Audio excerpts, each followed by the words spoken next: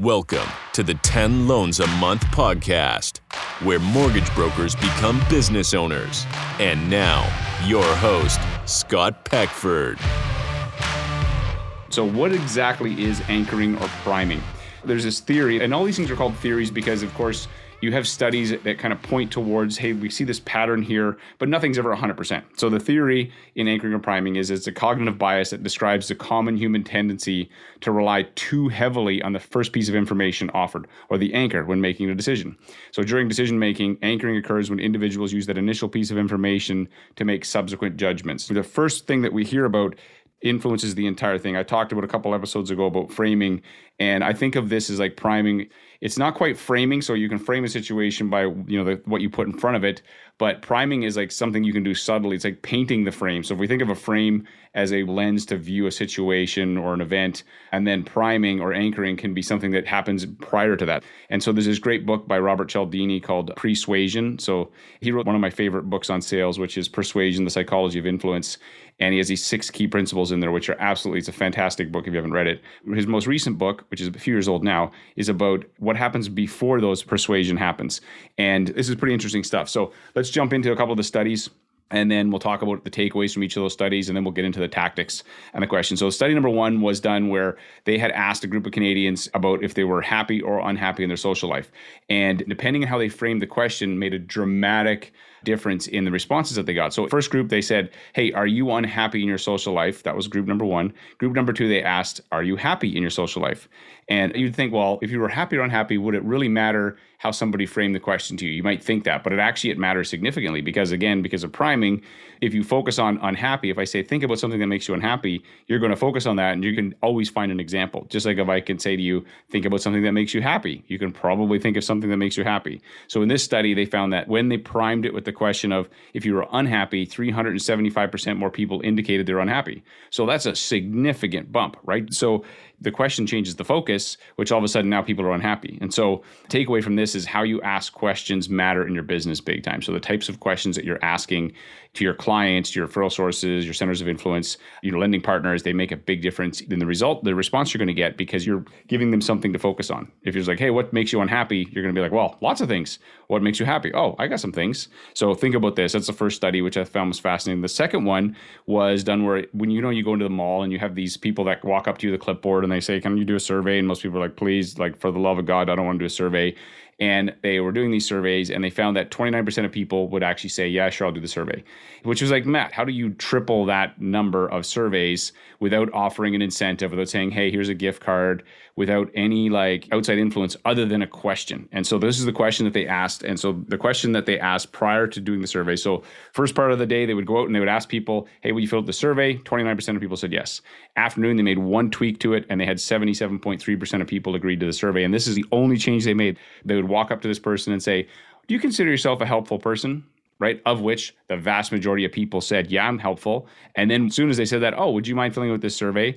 They just said they're helpful. So you primed in their mind of them being helpful. Now they're not going to be like, no, screw you, I don't want to do your survey. They're kind of like, I guess I kind of have to do the survey now. So they literally tripled the response rate of something that's kind of annoying, which is surveys, just by putting that priming question at the front of it, which was the helpful keyword there, right? So the takeaway here for you is smart questions, especially about identity, can dramatically increase your influence. And I was thinking about this in the mortgage business. So let's say you're out and you're talking to real estate agents, and we coach our clients on how to pitch real estate agents using this whole method that we have. One of the things we have is a communication commitment.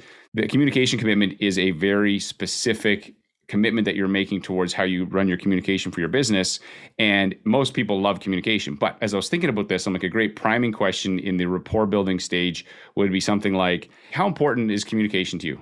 The real estate agents start thinking about how important, reminding them of the key of communication. And then when I get to how we actually deliver on that with our communication commitment, I'm basically putting a spotlight on them. Oh my gosh, you're amazing. And so I can see how these slight little tweaks, these persuasion questions or statements, can make a big impact further down the line. So that was the second thing, is how you ask the question matters, especially if you can talk about identity in there. So first was, the types of questions you ask matter in your business. The second takeaway is focus on identity. So if they commit to an identity, then now it's going to make a difference. Then the third study they did with courtroom judges. This is so powerful that it actually affects everybody. You, me, we are all influenced by this. And so they did a study on courtroom judges who are supposed to be unbiased, are supposed to give, sentences that are appropriate and fair based on the situation. And so they gave them these scenarios. And in the scenarios, the prosecutor, so for one group of judges, they'd recommend, 2 months should be the sentence. In another group, they'd recommend 34 months. And what they found is that even these judges who were highly regarded, they had a bias. And when the recommendation was higher, they gave sentences that were significantly higher than when the recommendation was lower.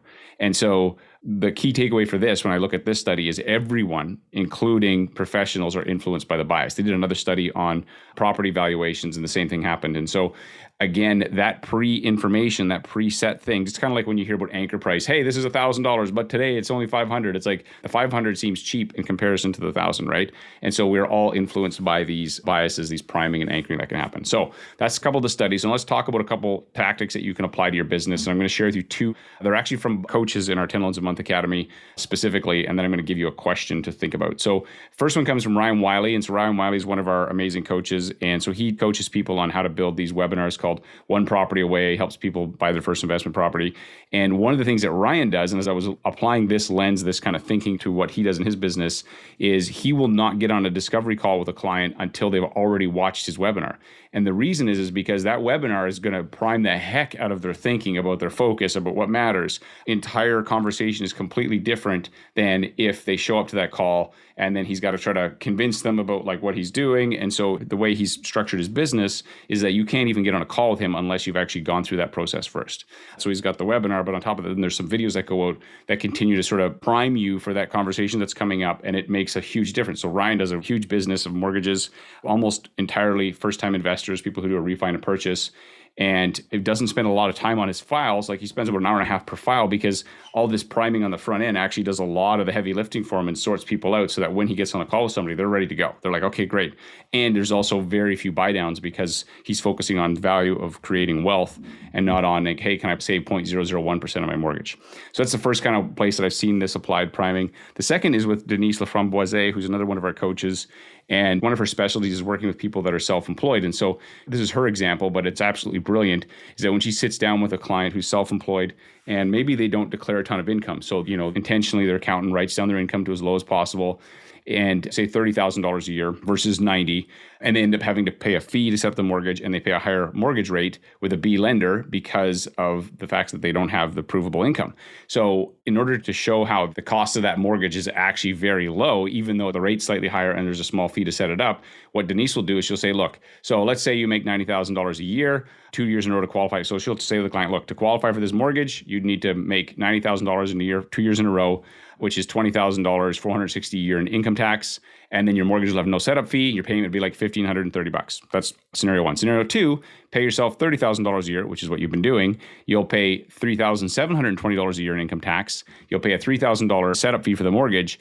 And then instead of your mortgage payment being $1,532, your payment is $1,667. So then the question is are you okay paying an extra $134 a month in order to save, thousands of dollars in extra tax? And they're like, yeah, of course. So when you see the interest rate and the fee in terms of the extra tax you have to pay, so the anchor of that tax, it seems pretty stinking cheap. All of a sudden, the conversation about the difference in rate and fee doesn't matter. But in this case, I believe it's 100% true that if you're self-employed, you have to still do the math to make sure it makes sense. But by Denise making sure that they are aware of this, it eliminates all of the rate objection and the fee objection because it's like, well, yeah, who wouldn't do that? The math makes total sense. But in the absence of that information, they're only going to compare this, B mortgage versus a mortgage, which they can't qualify for. So hopefully that helps you in terms of just thinking about priming and anchoring in your mortgage business. A couple last thoughts on this. So first, as I said, there's this natural tendency to the first piece of information that we're given will influence or taint everything else in our decisions after that. So be very mindful of what you do on the front end. And, as I said in the takeaways, the questions that you ask matter. So the questions that you ask your clients, your referral sources, if you can ask questions that are around identity that get them to thinking about, hey, would you consider yourself a helpful person? Does communication matter to you? All these things, yeah, of course they do. Everybody's going to say yes to that, right? And then that way, when you start talking about how you solve those things, you shine a spotlight on it. And then tactically speaking, Ryan, by having people go through that webinar sequence beforehand means that they're completely primed to his way of thinking, and then they're bought into his philosophy so that the phone calls are much easier and the process just goes so much smoother. And then as Denise with self-employed clients, by showing them, okay, sure, if you want to get that lower rate, you're going to have to declare more income, which means more tax. And let's compare that tax compared to what the difference is. And when you see that, you go, oh, this is a really good deal. I should just take this. So hopefully that's helpful. But here's the question I have for you, and also a challenge. So think about, how can you apply this principle of anchoring or priming to your mortgage business? Whenever I learn something new, and this is something I've been playing with for a long time, but whenever you get this new concept, think about, like, how do I apply it? Like, where am I already doing this? You may be already doing this and not even realizing you're doing it, right? So like, can you do it a little bit better? So I always think it's good to learn new things, but then to apply the lens of like, okay, how does it help me in my mortgage business? Where could I apply this? And then the challenge is that if you send me, so if you're doing something or you think of an idea for this, email me, scott@mortgagebrokering.com. And if I ever share it in an upcoming episode of one of these tactics that you share with me, I'll actually send you a copy of one of my favorite books. So just a way to like say, hey, look, if you have something that you think is pretty cool, send it to me. And if I share it, I'll send you a copy of one of my favorite books. So thanks so much for checking out this episode. Hopefully that gives you something to think about in terms of anchoring or priming.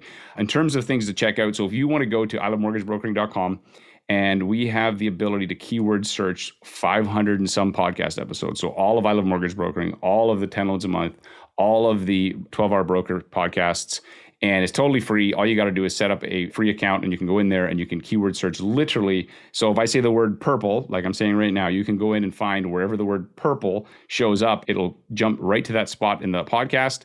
It will have it all transcribed so you can see the language. It's so powerful. It's amazing. Go check that out. It's totally free at ilovemortgagebrokering.com. And thanks again for checking out this episode.